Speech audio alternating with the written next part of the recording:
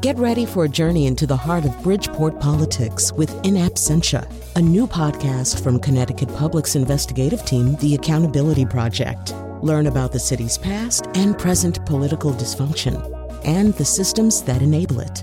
Tune in wherever you get your podcasts.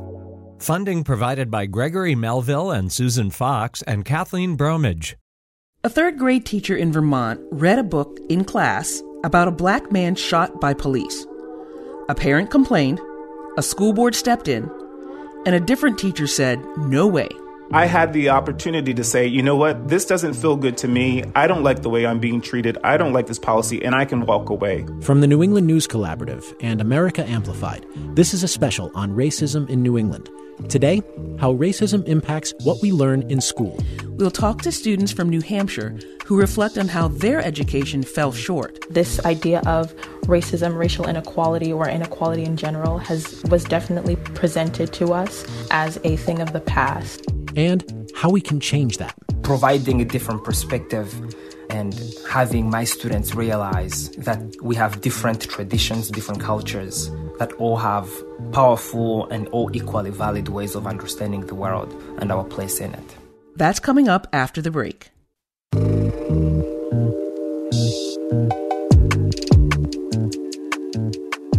I'm Morgan Springer. Thanks for joining us. Today on Next, the final show in our special series on racism in New England. The series comes from the New England News Collaborative in partnership with America Amplified.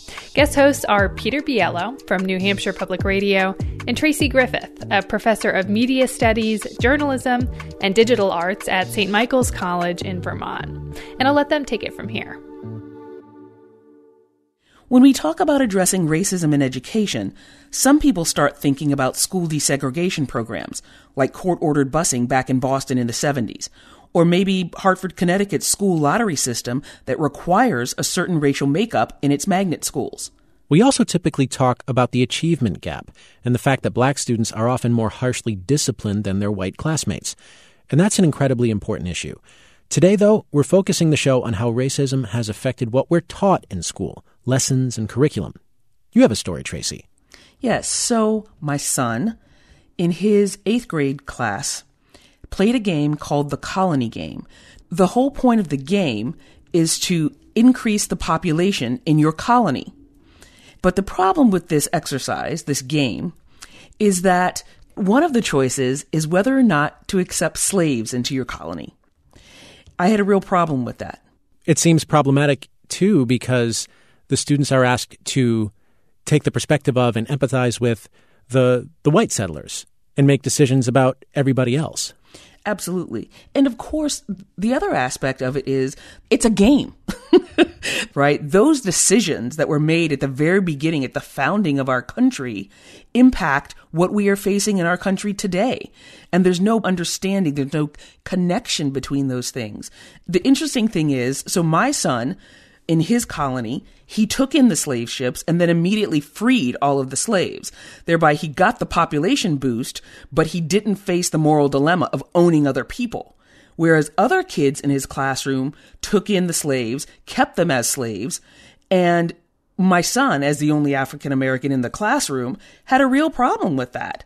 That his friends, in order to win a game, saw no problem with enslaving people who looked like him. That would be really disturbing from his perspective, I imagine.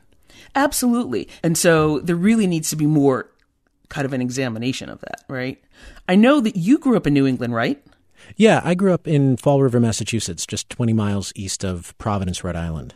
Do you think that racism impacted what you learned as a kid? Oh, absolutely. I mean, I went to public school up until 8th grade, and public school history education was very centered on white culture, you know, what the presidents did, what wars were fought, and what pieces of legislation. We heard bits and pieces about the Trail of Tears, and of course we studied Martin Luther King, but that was really the extent of it until I get to high school. And I should say I'm fortunate enough I went to a private high school, and I was taught literally straight from, you know, Howard Zinn's People's History of the United States, where we focused on African Americans, women, Native Americans, and workers, and that really opened my eyes. Do you think that it should have been different when you think back on what you learned? Oh, absolutely. I wish I had known all that stuff earlier. As a kid, you get Columbus Day off school, and a lot of people still do. And to not be able to accurately reflect on that memory was one of many shortcomings of my education. I think as a young kid, I would have been able to handle the uglier parts of American history. I would have been disturbed by them, but it wouldn't have been too much for me. I think my parents, too, would have agreed with me and would have felt like that was okay for me.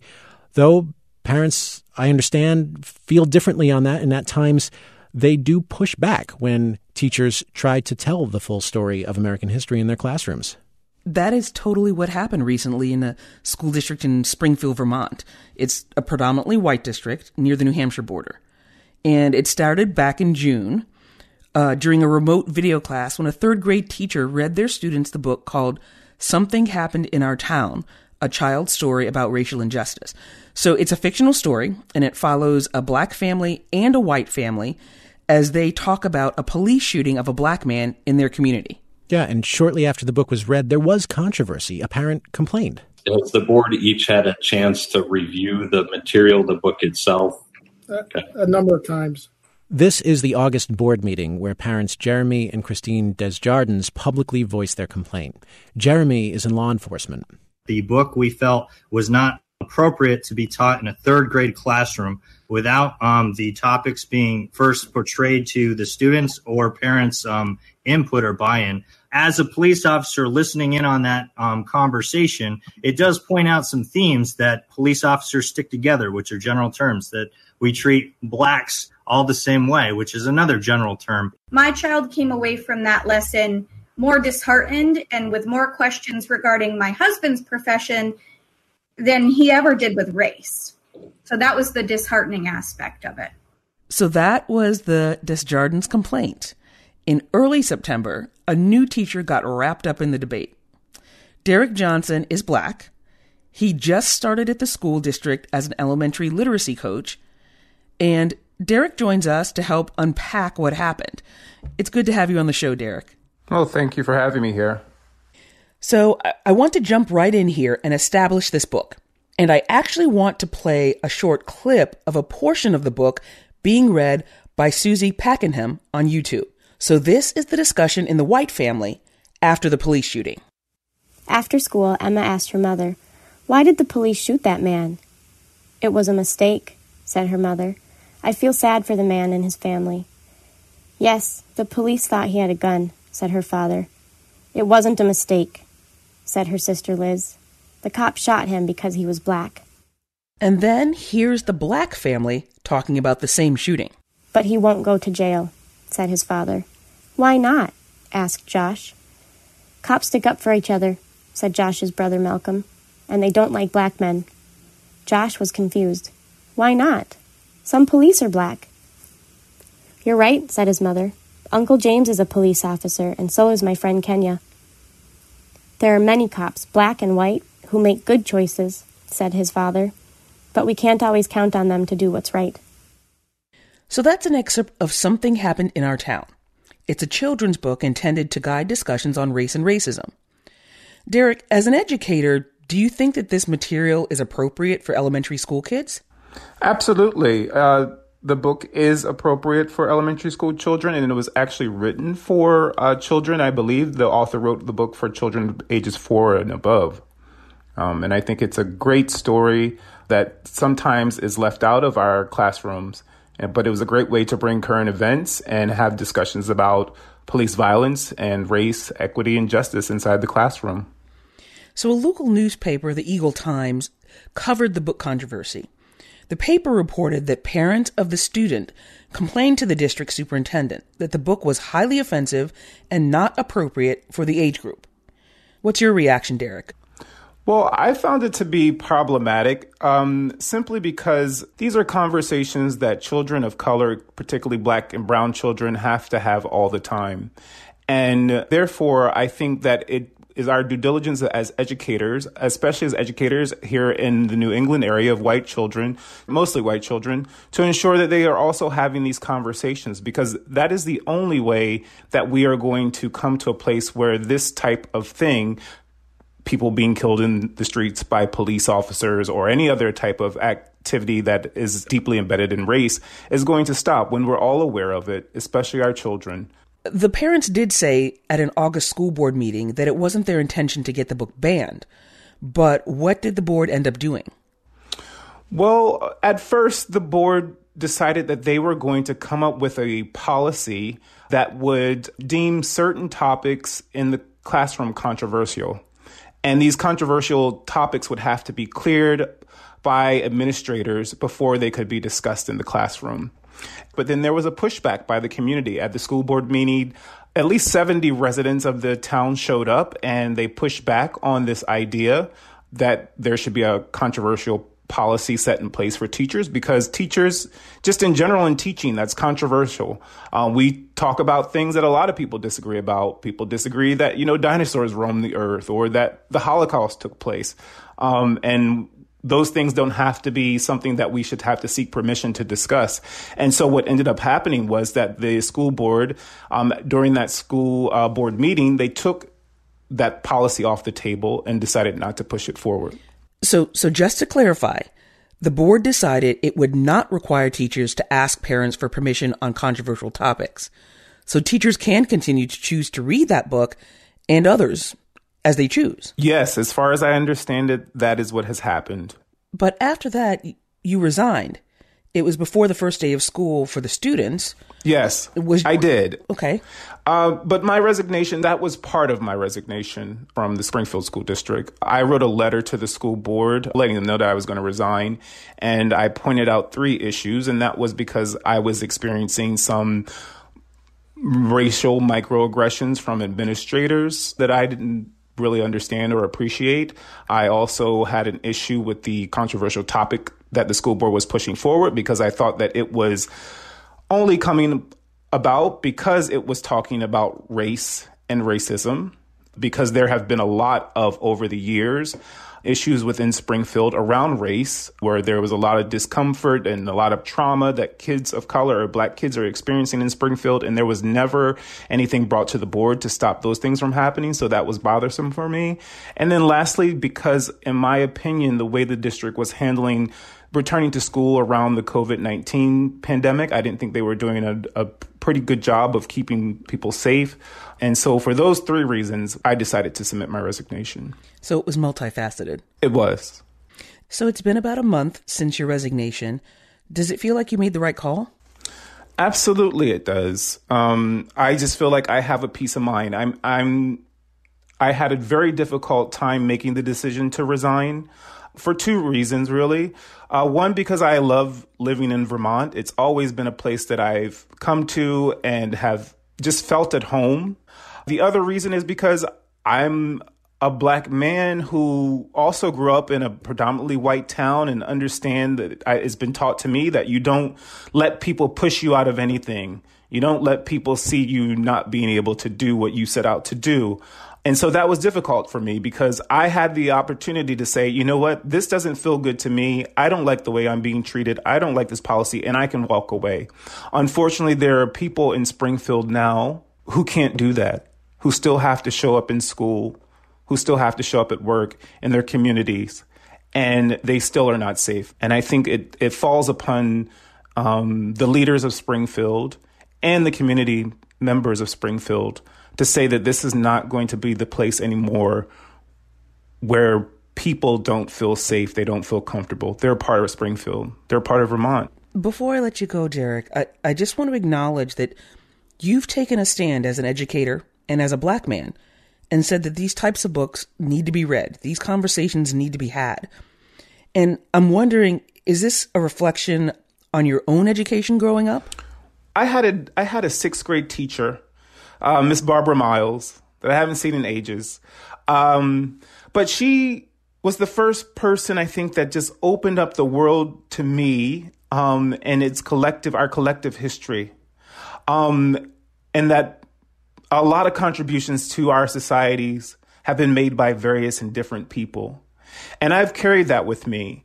And then I had the opportunity to come to Vermont and to go to grad school. I went to Marlboro Graduate College, and I entered into the Spark teacher program.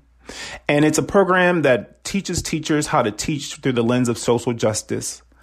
And that widened it even further for me. And so as an educator, as a Black man, as someone who participates in community and helping to build community, I do think it's fundamentally important that we start right away from the youngest age, pre-K even, and having conversations around what does equity, what does justice look like? And in that it's okay to talk about race. Race exists because we make it exist. And so we can talk about it. And I think that if we begin to do that throughout our country, that there will be shifts.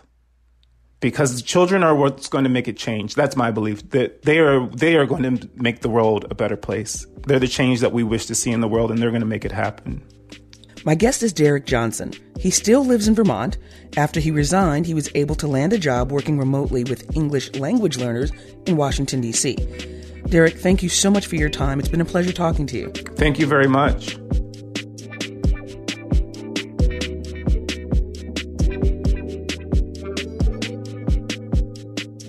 We reached out to Zach McLaughlin, the superintendent of the Springfield School District, where Derek briefly worked. He said it's a sad moment for everyone involved, and that the district does want a diverse set of voices as part of our faculty. He says he's hired an outside investigator to look into Derek's complaints. And the superintendent added, "My hope is that the school board and our leadership team use the findings of that investigation to help chart a course forward on issues of race within Springfield schools."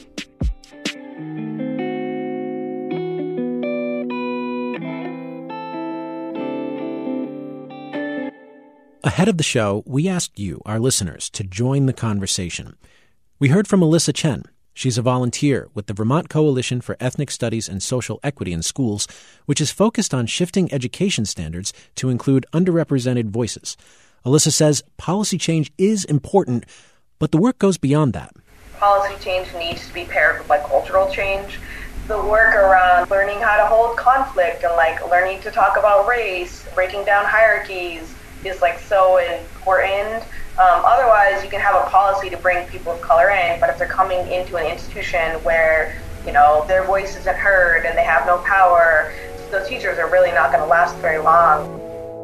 That was Alyssa Chen from Vermont.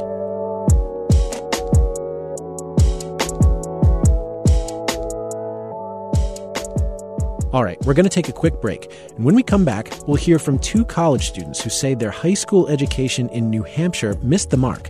They say it failed to teach them about New England's complicity in the slave trade, and it also failed to recognize that racism is not just a thing of the past. Plus, a teacher takes issue with that one story he says is being taught and incorporates his own changes to bring in other cultures and perspectives. This is a New England News Collaborative special with America Amplified. I'm Tracy Griffith. And I'm Peter Biello.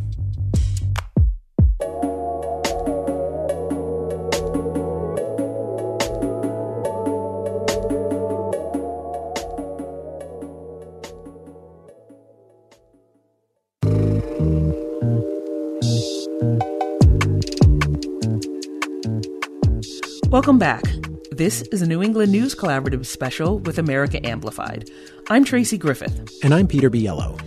The Southern Poverty Law Center says that most civil rights education in America is reduced to lessons about two people, Martin Luther King and Rosa Parks, and these four words, "I have a dream."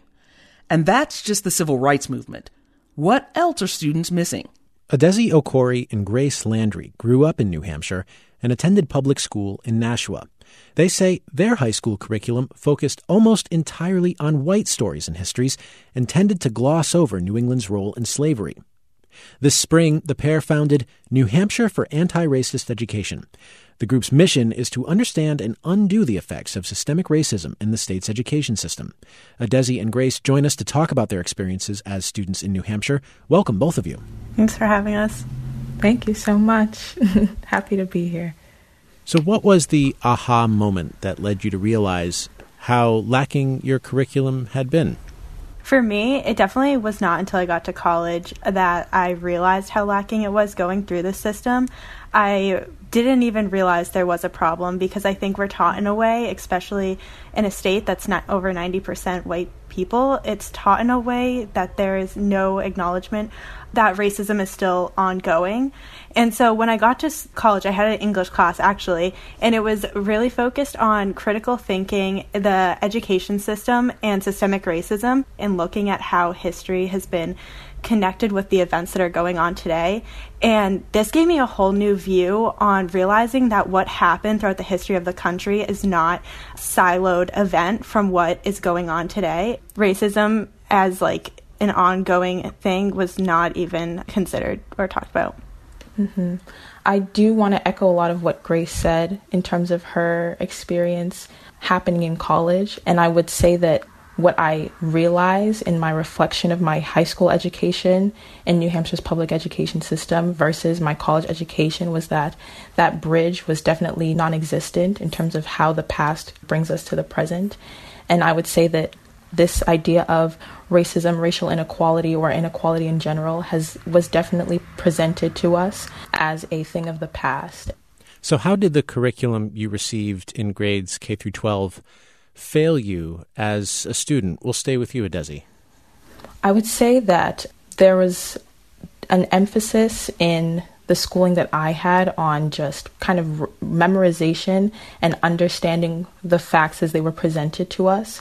I wouldn't say that it was necessarily as critically thinking in that sense.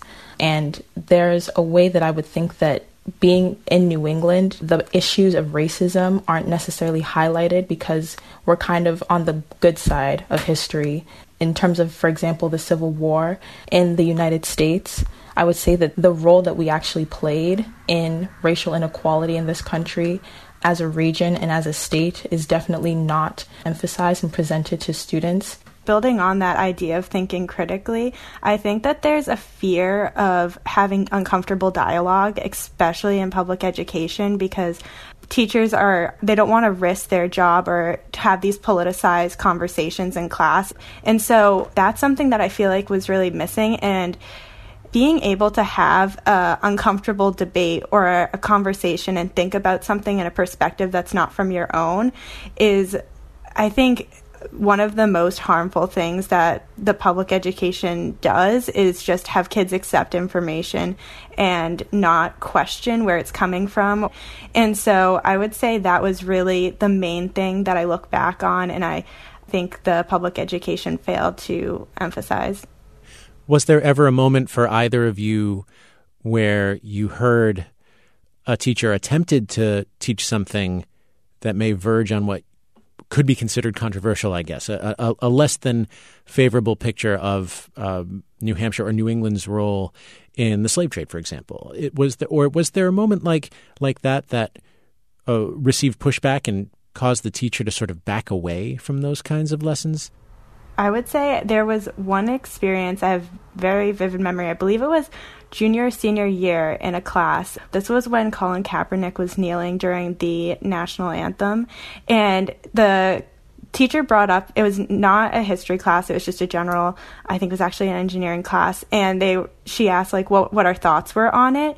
But then once people started kind of debating and students were saying different viewpoints, she definitely, you could tell, hadn't done her own work to understand what the depth of that action was, so then was unable to support the conversation or provide like a different perspective than what students were saying.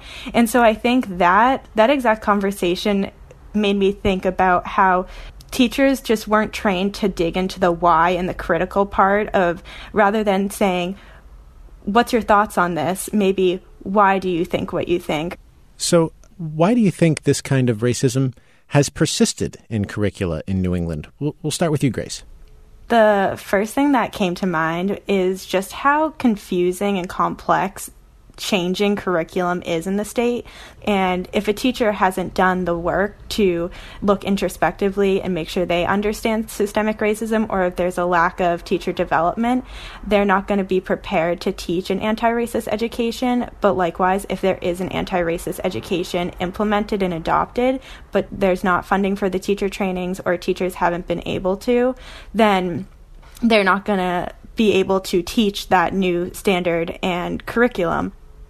One thing that I personally look at in terms of the lack of anti-racist education in our region is the lack of representation of people of color and minorities in our education system specifically. I know that I did not have a teacher of color at all throughout my K through 12 education. And I think that it's so easy in New England, in this region that we have, to say that it's a them problem, as I stated before, in terms of the South or other very populous cities around the country, to say that it affects them, but it doesn't affect us here, and kind of turn a blind eye when we don't have a lot of people who are voicing these experiences and who are in positions of power to do so. How have people in the educational system and in the community responded to your group? We've been very fortunate that there's been so much support. A few people have had some pushback, and that's been actually just on social media, but mostly very supportive. And I think one of the most beneficial, groups of people that have connected with us is actually teachers in the system. And that's been extremely helpful because they talk about when your job is on the line, it's hard to speak out against the system because there's the fear that that's going to come back and affect your career. So that's been really great for us to be that voice for teachers around the state that have been feeling this way but have been afraid to speak out because that is their job. That has been very helpful to have their support. How can students work to influence their own education and ensure their school's curricula are not racist? The first thing is to understand that students in general, you have a voice, and that voice should be heard. And I know it's easy as a student kind of being in this system where you're, I guess, at the bottom of the totem pole, if you want to look at it that way. And a lot of the classroom settings, it's kind of like a top-down transfer of knowledge rather than a horizontal transfer of knowledge, and students can feel less empowered in the classroom if they're not encouraged to share their own individual values. But I would challenge students to reimagine the role that they play in this education system, to realize that they do have a voice, and the needs that they have should be voiced to the people who are responsible for delivering their education to them. Where do you hope the group will end up? What's the end goal of what you're trying to do here? What has now become a very key and pivotal goal of our group in terms of empowering young students to be advocates for change in their community. We also are evolving to find the appropriate way to be an accountability structure for state leadership in terms of the curriculum that they do produce that is to be delivered to students. And these goals are all under our mission of understanding and undoing the effects of systemic racism in general in our state's education system. And we are of the mindset that this work is long-term work, and it's not going to be finished by tomorrow or next week or next year, but we're choosing to show up every day just as best as we can and as honest and authentic as we can to meet people where they are and to meet this issue where it is, to address it one step at a time each day. That was Adesi Okori and Grace Landry, co-founders of New Hampshire for Anti-Racist Education.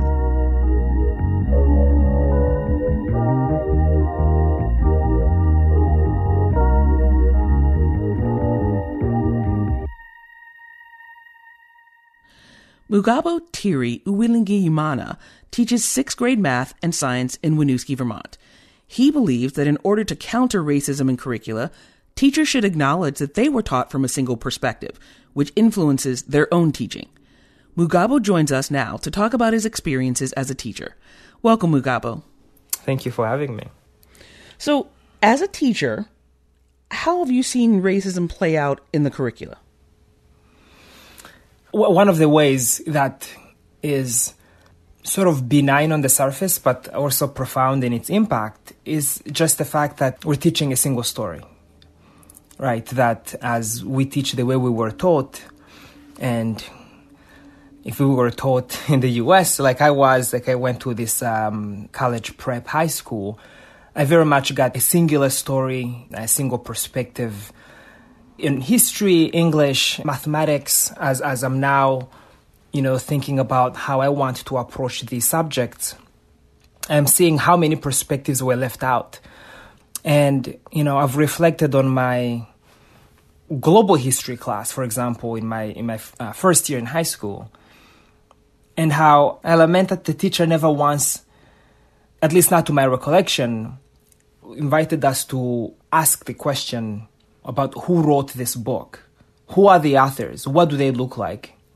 That might have helped me think of the text as a product of a human with a certain perspective, and not this truth, this objective truth about what history, what global history is. Because I knew that it wasn't teaching me about my history, but I didn't recognize the extent to which I was being fed a certain history of like the country that I had just moved to, the US.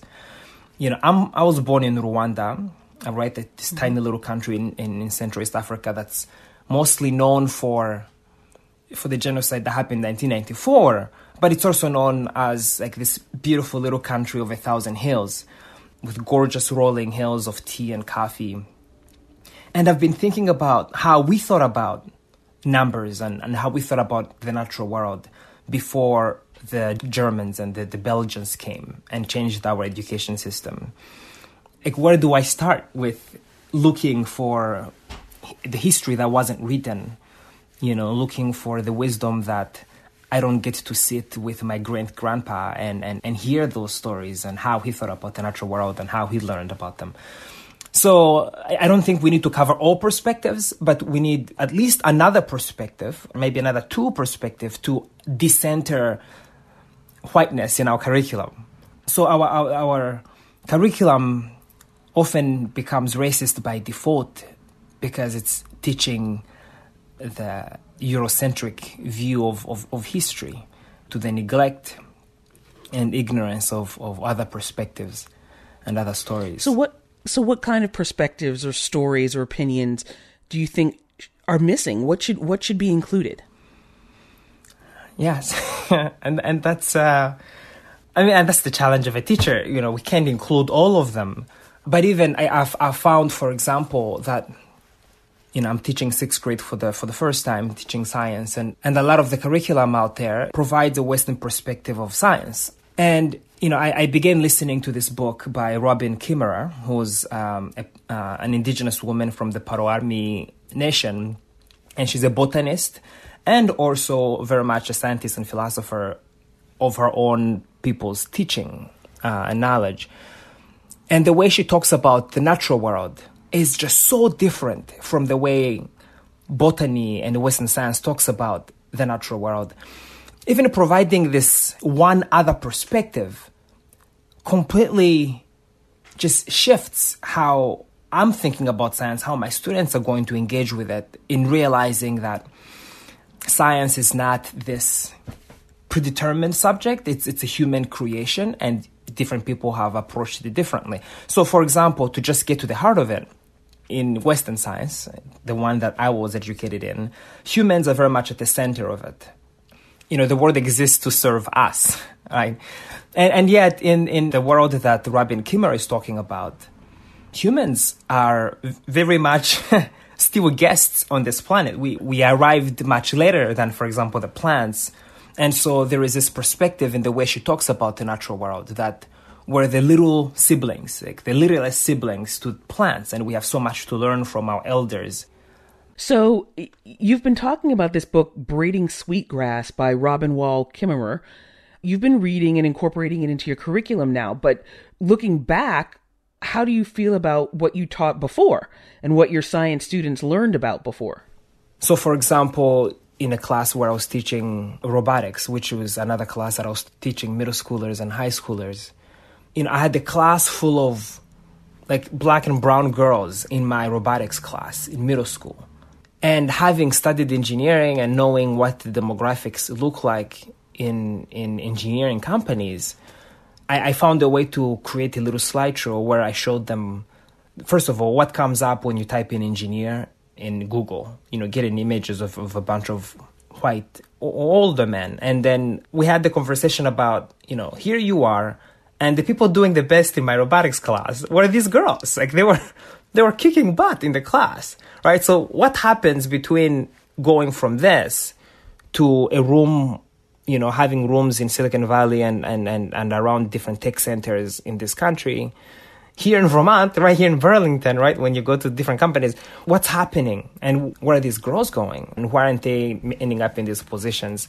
And we also talked about if you, Anjali or Shristi, if you designed like this product, right, what would this app that you're using, what would it look like if you had created it? Or in a science class where I have a class with English language learners, a lot of them just recently arrived refugees and immigrants in my class. And the whole group is almost Swahili-speaking students.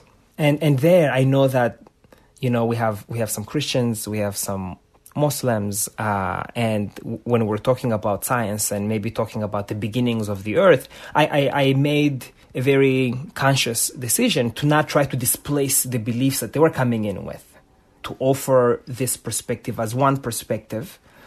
And we can hold this understanding of the world and still honor what we're talking about at home and the conversations we're having at home. But the intention was never to say what you have is false and it needs to be replaced by this singular view. So there it was more really trying to pull in like who they are into the class and saying we can create space for ourselves in this class. That was more of what I was doing, kind of desperately looking for ways to ensure that they don't think that they need to leave themselves home and come to school to learn this whole new world. That was Mugabo Tiri Uwilingiyimana, a 6th grade math and science teacher in Winooski, Vermont.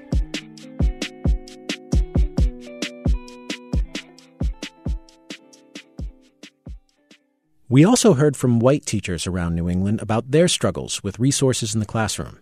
Megan Kelly wrote to us. She teaches in Ware, New Hampshire now after years teaching in the city of Lawrence, Massachusetts. She called the move quite the cultural jump, noting big differences in spending, access to research-based and effective curricula and professional development, as well as enrichment and intervention services. Joe Troiano worked for 28 years in the Hartford, Connecticut public school system. He saw many of the same disparities Megan wrote about, but he says he also grappled with how to teach about the realities of racism and slavery. We had a social studies curriculum, and the textbooks had been written very carefully around issues like slavery. But we also had a message from administration. These students are so far behind in math and science. Don't try to teach social studies every day. Teach social studies one week, teach science the next week. Whatever we were to teach in social studies, you could chop half of it out of the curriculum to begin with. And whatever we did teach was taught at a pretty surface level. I remember after my 2nd or 3rd year of teaching, a humanities group got involved with rewriting the 5th grade curriculum for social studies around migration. And we talked in terms of why the Irish came here, why the Italians came here, the Black migration up from the agrarian South to the cities. And it was to be taught from original source documents. Let's teach from advertisements about slave auctions and diaries and government documents that were a matter of record. And just sitting down with a group of teachers to try to write that curriculum one summer for 11 weeks was just an enormous push and pull about what you could say and what you couldn't say.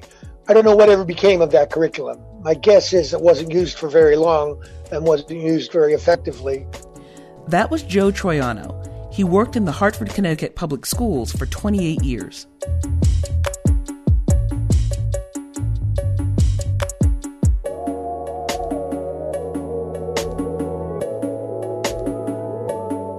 After the break, we'll talk to a teacher who's spent the past few years trying to create a more inclusive social studies curriculum. She's leading the effort on Indigenous and Africana Studies in Portland, Maine. This is a New England News Collaborative special with America Amplified. I'm Peter Biello. And I'm Tracy Griffith.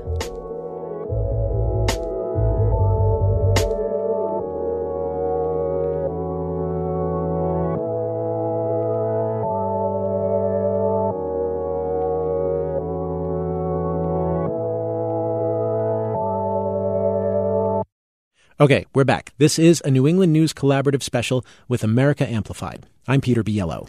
And I'm Tracy Griffith. Nearly 2 decades after the state of Maine passed a law requiring public schools to teach Indigenous history and culture, the curriculum at many schools still falls short. Our next guest is trying to change that for the Portland Public Schools District, a district that is more racially diverse than many others in northern New England. Fiona Hopper is the social studies teacher, leader, and coordinator of Wabanaki Studies for the district. She's also developing an Africana Studies curriculum. Fiona joins us now to talk about her work. Fiona, it's good to have you on the program. Thank you, Peter. It's nice to be here. Let's start with Wabanaki Studies. Why was it important for you personally to help establish this curriculum for students in the Portland Public Schools District? I have been a teacher in the Portland schools for 15 years. I've taught English language arts to a mainstream class in 7th and 8th grade, and then I've also been an ELL teacher for newly arrived students in 3rd, 4th, and 5th grade. And in addition to that, I co-founded and continue to co-teach a course for Portland teachers called Race in the United States. And so all of those various experiences converged and sort of led me to find that legislation that you mentioned in your introduction. And I realized as I was sort of immersing myself in anti-racist education and also trying to understand Wabanaki culture, history, continuous presence in this area for the course that I teach, I realized that it's of central importance for students to understand the place where they live, and that anti-racist work really begins with home and understanding where you are in relationship to your surroundings and to the place where you live.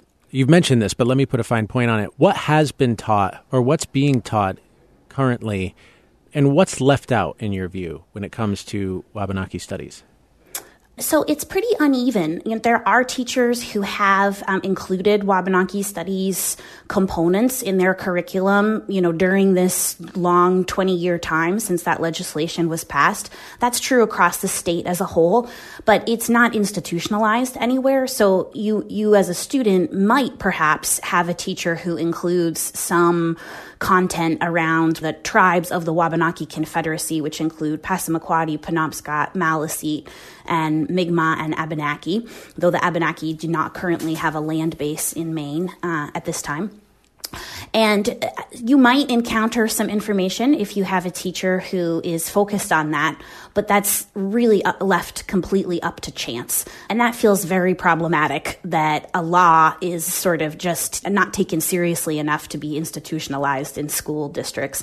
And typically content is, and this is not true of everyone, there are some fantastic teachers in our district who have been doing great work for decades, but more often than not, if you are a student in a classroom with a teacher who is focusing on Wabanaki Studies content, it often ascribes that experience to the past. And so you as a student are left with the impression that these were people who one time existed but don't exist currently. Especially at the elementary levels, the focus on Wabanaki cultures tends to be what I would call like a colonial view checklist of culture, of surface elements of culture, music, art, transportation, housing, and sort of just skimming the surface of culture. And then students really aren't being exposed to tribal government structures, indigenous methods of diplomacy, indigenous sovereignty movements, the connection between indigenous ecological knowledge and environmental justice movements, all that stuff that is really gives a connection to the contemporary lives of Native people in what's now called Maine. Mm-hmm. And in the past, you used the term curricular violence. What do you mean by that? So that's a term that's coming out of a lot of anti-racist teaching and curricular work. And I think it's pushing back on the notion that absence from curriculum is sort of somehow benign. That's how sort of the leaving out of Africana studies or the leaving out of indigenous studies has been termed in the past as kind of an absence. And that's true, but often absence leaves the listener or the reader of that term with the impression that that's kind of non-harming. I think anti-racist activists, teacher activists, indigenous teacher activists, and other activists of color are really trying to point that is erasure, and erasure is a continuation of violence that has roots in settler colonialism. So would a curriculum designed to teach students that American history begins when the ships arrived from Europe, would that be an example of curricular violence? I mean, it depends on how that is taught. A version of American history that leaves out the genocide of indigenous people is an incomplete American history and really is perpetuating violence by erasure. And that kind of what I was talking about earlier, it being kind of challenging to leave students with an understanding of contemporary Native people as highly problematic for many reasons. But a concrete example is if a non-Native person is elected into the Maine state legislature, then they're responsible for representing communities that they might not even know exist. And that puts a tremendous burden on indigenous communities to then try to educate people who are adults and are already in power about how they can advocate and protect the interests of tribal communities. And that can perpetuate a kind of violence long term where indigenous communities are left out of the conversation at the state level. Like if your existence is sort of not acknowledged, that makes it very difficult to get the needs of your community met and asserted. It sounds like what you're saying is that overall the goal of increasing awareness of Wabanaki history is not for its own sake, but also for how people in Maine, maybe people in New England, relate to each other and understand each other and understand the communities that are out there, but maybe not widely known. That's exactly right. There's a wonderful film that came out just a few years ago called Dawnland that many people throughout New England and the country are probably, hopefully have had a chance to see and are familiar with. And in the film, one of the members of the Truth and Reconciliation Commission, who is Indigenous himself, asks that exact question, which is how do white communities or non-Native communities move from being occupiers to being neighbors? And that seems to be the central question of the Wabanaki Studies work that we're doing. How do we allow Portland students, Indigenous and non, to learn to live together in a way that is respectful of everybody's humanity and rights? And I know it's in the early stages, but I did want to ask about the Africana Studies curriculum you're also working on. First of all, can you explain the focal point of this? The call for Africana Studies has really come from Black students themselves, particularly at one of our local high schools. The Black Students Union issued a call for decolonizing curriculum at that high school. And so I have met with those students many times, and actually several of them have been on the Social Studies Committee helping to direct the work. And then certainly the Black Lives Matter movement has helped to make that call and the urgency around developing that curriculum all the greater. So what's the long-term goal here, Fiona? Because you're doing all this work for Portland, Maine schools, but it's hard not to think about other students outside the district who may not have school leaders devoting resources to developing new anti-racist curriculum. Is there a way that this work can be scaled up to reach schools in other parts of New England? And if so, how can we do that? That's another great question. There is hope that this, the Wabanaki Studies work in particular, once the curriculum and a lot of the heavy lifting of the development has been done, that the state throws resources behind it to help expand that curriculum to communities all over what's now called Maine. Fiona Hopper is social studies teacher, leader, and coordinator of Wabanaki Studies for the Portland Public Schools District in Maine. She's working to develop both a Wabanaki Studies and Africana Studies curriculum for her district. Fiona, thank you very much for coming on the show. Thank you. A number of New England states have taken legislative action to require more inclusive lessons in schools. There's a bill in the Maine state legislature right now that would require African American history education for K-12 students. In 2019, Connecticut passed a law requiring Black and Latino studies in all public school curricula. The same year, Vermont passed a law to form an ethnic and social equity working group that will make recommendations for more inclusive state education standards. That work is currently ongoing.